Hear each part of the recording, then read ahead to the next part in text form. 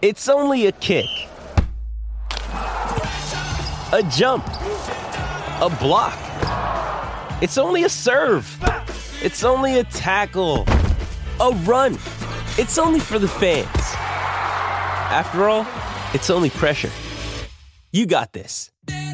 Adidas. Want to witness the world's biggest football game? Head to iCanWin.com.au, predict Australia's score with a crystal ball, and it could be you and a friend at the FIFA World Cup Qatar 2022 semi-finals, all thanks to McDonald's. Maccas, together and loving it. TNCs apply. Joining us out of the UK is Anson Wainwright. He is a contributor to the Ring magazine. He's a member of the Ring Ratings Advisory Panel as well and co-host of a podcast, You Don't Play Box. So Anson joins us ahead of course, what is going to be a massive fight in the world of boxing Sunday morning New Zealand time. G'day, mate. How are you? I'm good, thank you. And yourselves? Yeah, good, thanks, mate. Good. I'm just looking at your profile picture on your Twitter page, and I've got one that is almost identical. Of you standing in front of the Rocky statue in Philadelphia doing their hands up pose. I've got one as well, mate. I'll have to send it to you. I'll have to have a look when we get off. Yeah, mate. Yeah, indeed. Hey, listen, thanks for coming on and giving us some time. Of course, I know you'll be busy leading into this fight, and it is a fight that the ring belt is on the line for as well, with Tyson Fury seemingly having kind of maybe sort of retired for now at least. So who knows? That'll keep us guessing. It changes each day. It changes each day. It does, mate. It does. It depends on how he feels when he gets out of bed, I think. But we should talk the two guys who are fighting, because Anthony Joshua is going to step back in the ring up against Alexander Usyk, try and avenge that loss that he had last time out.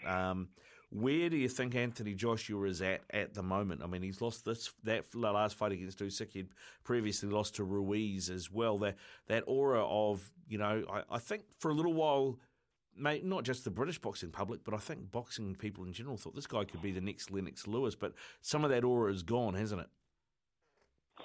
Yeah, I mean, I think it actually started in the Vladimir Klitschko fight, because we saw him down heavy. And while he got up and there was no effect in that fight, he was sensational, because obviously it was a very heavy knockdown from Klitschko. He got up and then got the stoppage. We saw it in subsequent fights. I mean, he fought in my hometown of Cardiff, and he fought Carlos Takam, and it was a bit of a ho-hum performance. But Takam was late replacement for Pulev, and you wondered if he was properly motivated, and you see that with all fighters. There's a certain they get the win, but they don't necessarily look sparkling every time. And then from that, Joseph Parker, it looked like he didn't know whether to stick or twist. He was winning the fight, but did he want to go and really try and make a statement, which would have been to try to stop Parker, and it never really looked on in that. And we've seen it obviously since then. Obviously the Ruiz fight, again, somebody who came in months late notice, but Ruiz was a real fighter, and had been doing his work over years, and grabbed that opportunity when it came to him, and frankly that was his moment in the sun, his 15 minutes, because he never had the dedication to maintain that, and obviously since then we've seen him against Kubrat Pulev, which was kind of made to order for him, and then we thought he'd be too big for Usyk, because Usyk frankly hadn't looked $1 million in his against Witherspoon and Derek Chisora, but it was kind of, he was moving along, he was doing the right things, but obviously we don't see that. This is Usyk, and then he looked sensational against Joshua, who probably needed to be a little bit more aggressive, but smart with it. He kind of again caught between what to try to do. So we've seen going back in history, we've seen where Joshua looked brilliant, and then we've seen him want to get hit less, and as that's the case, not getting hit less, it becomes more difficult for him in certain fights, and I say that's borne out in a couple of those. What happens to Anthony Joshua if he loses this fight? It's going to be very difficult, because I mean the type of fees he commands, purses he commands, are huge, and you can't get those if you're fighting, less than stellar guys. It depends. It probably depends how he were to lose. I mean, if he were to, a colleague of mine at the ring, went out and outright predicted Usyk will win in 5 rounds. If it was to be something like that and it was a real beating, wow, then it would be very difficult. The type of money he's earned, it wouldn't be a surprise, I guess, to see him, walk off into the sunset, because when you've made tens of millions through boxing, and then all of a sudden, you're not the man from an ego point of view, and from the point of view of starting again, it's a long road back. So it kind of depends on how he were to lose. If he were to lose, and it was close, then I guess they could bring him back and he could, fight someone like a Hrgovic or, one of these young heavyweights that are coming through, and we get a kind of a big event, possibly at a soccer stadium, in the UK, or, that type of thing. Maybe they would look to do that. Maybe he could do something overseas, but it very much depends on how he were to, if he were to lose, how he were to lose. Yeah, I mean, it feels like there's too much money waiting to be made for him and Fury to fight, but he can't go into that fight having lost this fight. No, 100%. Yeah, if he were to lose this one, it doesn't sit right that you lose to Usyk twice and then you just go fight Fury anyway. And I think obviously the way Fury's willy won't he, I don't think is something that's going to happen, straight away. It's either going to be one of these where they do. If it were to happen, obviously Fury's retired. But I think there would obviously be interest from overseas to sort of do the fight. And from a UK point of view, it would have to be certain times of the year, because you're not going to put that in a indoor arena. They would have to be outdoors. Cardiff has the rugby stadium, which you guys in New Zealand would know. They could do 70, 80,000 at that. But maybe they want to do it at Wembley and have a few more, pack in 90,000+. But yeah, that would have to be at a certain point of the year, i.e. the summer. You couldn't be doing that in December and January when it would be, pouring down with rain. Yeah, exactly. It's very time sensitive. That new Tottenham stadium is pretty good though, isn't it? They've had a fight in there already. That's where the first fight was, I believe. Mm. Yeah, that's right. Now, what about Usyk? Because of course he down tools for a while to pick up I was going to say down tools. He probably actually up tools, didn't he, to fight the Russian invasion? So he took a bit of time out of boxing. He looks like he's come back bigger. He looks like he's put on a bit of size, maybe in anticipation that Joshua will do what all the boxing critics said he should have done in the first fight and try and bully him and be physical. That's something that was interesting, because we saw some photos, and I spoke to Kathy Duver of Main Events, and of course Kathy goes back with the Lennox Lewis, Riddick Bowe, and Holyfield when those guys were all fighting. She was around all of that, and and some big fights throughout the 80s and stuff. And Kathy was sort of saying to me, she said it seems like Usyk's bulked up and Joshua's slimmed down a bit. So because that was something I found interesting in the first fight. What would their weights be? And it seems like this time, obviously Joshua was heavier, but I think this time we might see he might drop a few pounds, and like you say, Usyk up a few pounds. So the discrepancy in weight might not be as much as as what it was in the first fight. I guess from Usyk's point of view, he's got to be careful that he doesn't actually, by doing this, and I understand why he's doing it, because it does look like he is bigger, but he might take away one of his best weapons from the first fight, which was his mobility and his ability to stay away from Joshua and not get cornered. Absolutely. I mean, it could do that. I think he and the people around him, it's not like as though this is his first rodeo. I mean, he was at the 2012 Olympics, and frankly, from the Olympics in 2012 up until now, his career has been perfect, So I think from his point of view, I'd like to think they know what they're doing. We've seen many cases, we won't know until fight time. We've seen many times in boxing when we kind of guess these things and we think, oh, well, but I'd like to think that if they've bulked him up, that they, I mean, Amir Khan reached out to me. I think he was quite excited because he was around Usyk in Dubai, and he told me that he looked very, very sharp and on point, and so I don't think that would be the case. But I mean, it's not beyond the realms of possibility that he's a little bit slower. and Joshua because he's lost a little bit of weight. Maybe he's a little bit quicker, so that and that discrepancy is a little bit closer than previously, and that could make a big difference because Joshua is the bigger man, and if he can be smart and he can apply that pressure, can he land? That's the question.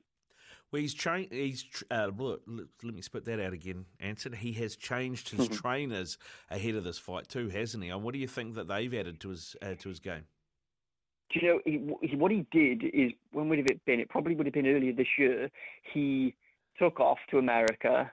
I think it was just America, and went round like the likes of, I think, Ronnie Shields, Robert Garcia, who he ultimately picked in it. I think he went and saw several different trainers and obviously try to get a feel for who would be best for him. Now, Robert is obviously a terrific trainer. He's an excellent fighter, and now he's a very, very good trainer.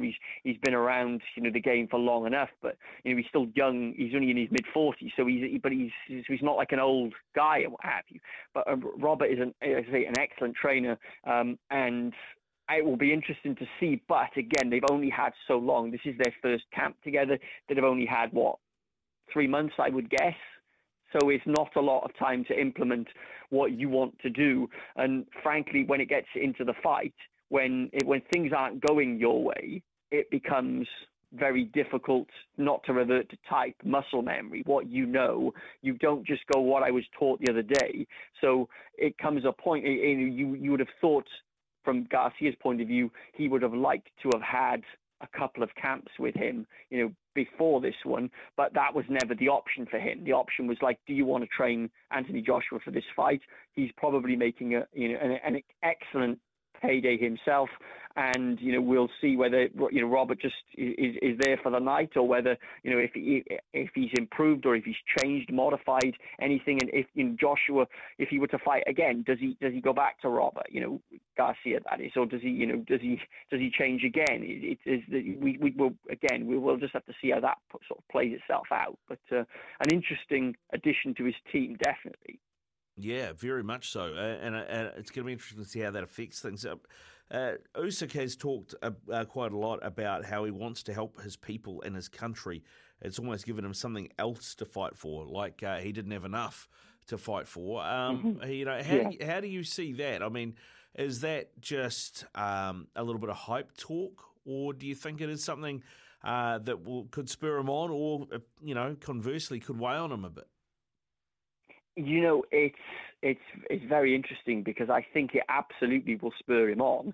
Could it weigh him down a bit at the same time? Yes, but I think from there's certain countries, like where you see it. Like I was saying to a friend of mine, a colleague from the ring, Tom Gray, yesterday. I think when you see certain countries, like Ukraine, when Usyk, Lomachenko, those type of guys, when they fight, the countries behind them, like Manny Pacquiao in the Philippines, it stops. With Usyk, with what's going on in his home country, this would be a huge thing for them to kind of, again, because of what's been going on, it was on the news all the time, and now it's kind of slipped back. It's all going on still, but we don't hear as much about it.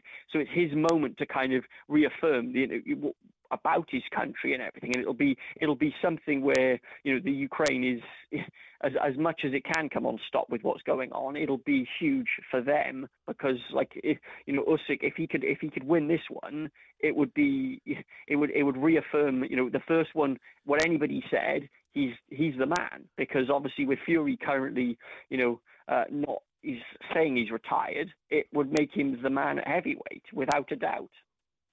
Yeah, I guess the question then is, we don't know what Tyson Fury's going to do, but do we know what Deontay Wilder's going to do? Because surely that's a fight in the making then.